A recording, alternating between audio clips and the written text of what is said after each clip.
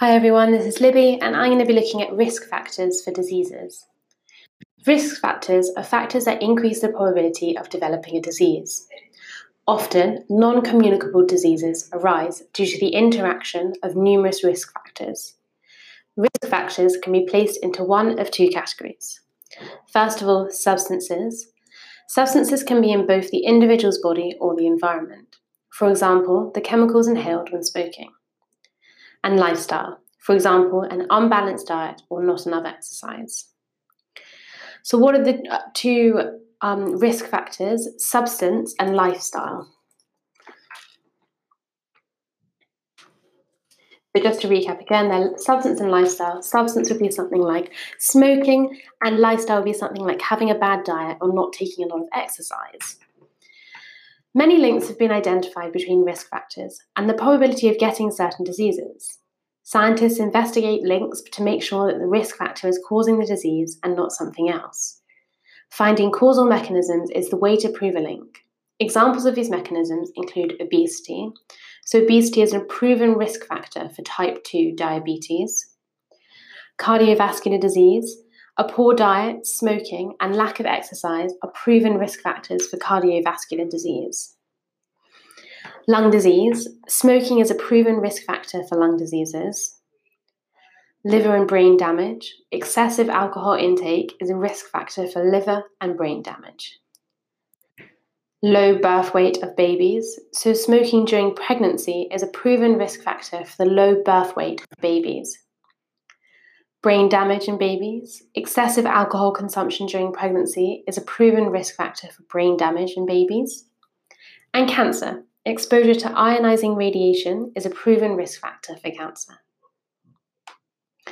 So let's just think back about what we've just learned. We know that smoking during pregnancy can cause low birth weight of babies, and excessive alcohol consumption during pregnancy can cause brain damage in babies. And we know that smoking is a proven risk factor for lung disease and lung cancer. Risk factor graphs. When considering risk factors, scientific data uses samples, a small set of data. A sample of people is taken and the incidence of a risk factor is counted, as well as the incidence of a disease. So for example, if you wanted to know the risk factor between smoking and small birth weights, you'd look at a sample and you would count how many people in this sample have had a baby with a lower weight and how many people have smoked during pregnancy. And then you try and identify whether there's a significant overlap between these people. Were lots of babies with low birth weights born from mothers who smoked during pregnancy, and so on. Then from the sample data, a graph, such as a bar chart, can be plotted, showing the incidence of the disease for those who have the risk factor and the incidence of the disease for those without.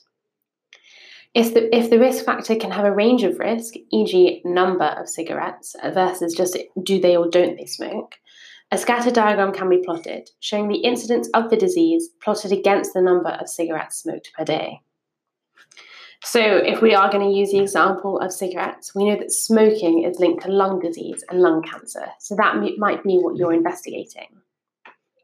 So if we were to look at a graph where we were looking at the number of cigarettes smoked per day versus the incidences of cancer per 100,000 men, and we saw that as the number of cigarettes smoked per day was increasing, the incidences of cancer were also increasing. We would say that this is a positive correlation between smoking and cancer in men. So risk factors, just to recap on the definition of them as we just talked about them, are factors that increase the chance or the probability of developing a disease. So it doesn't necessarily mean you will develop it, but it increases the chance. So why is it important for scientists to scrutinize for links between risk factors and the probability of getting certain diseases? This is to ensure that it is actually the risk factor that's causing the disease and not something else altogether. So maybe if you were looking at smoking, it might not actually be the cigarettes. It might be because people often go outside to smoke and maybe it's something outside. That's something they might want to consider. And also finding causal mechanisms is the way to prove a link. So, data which is counted for risk graphs are first of all the incidence of a risk factor and also the incidence of a disease. So that's everything for risk factors. Thanks very much for listening. If you're looking for somewhere to revise all your subjects and learn 2 times faster for free, then go to senecalearning.com and sign up now. It's free to sign up and start learning, so go to senecalearning.com or click the link in the bio to revise all of your exam subjects for free. And don't forget to review and subscribe to help more people find this podcast and help them with their revision.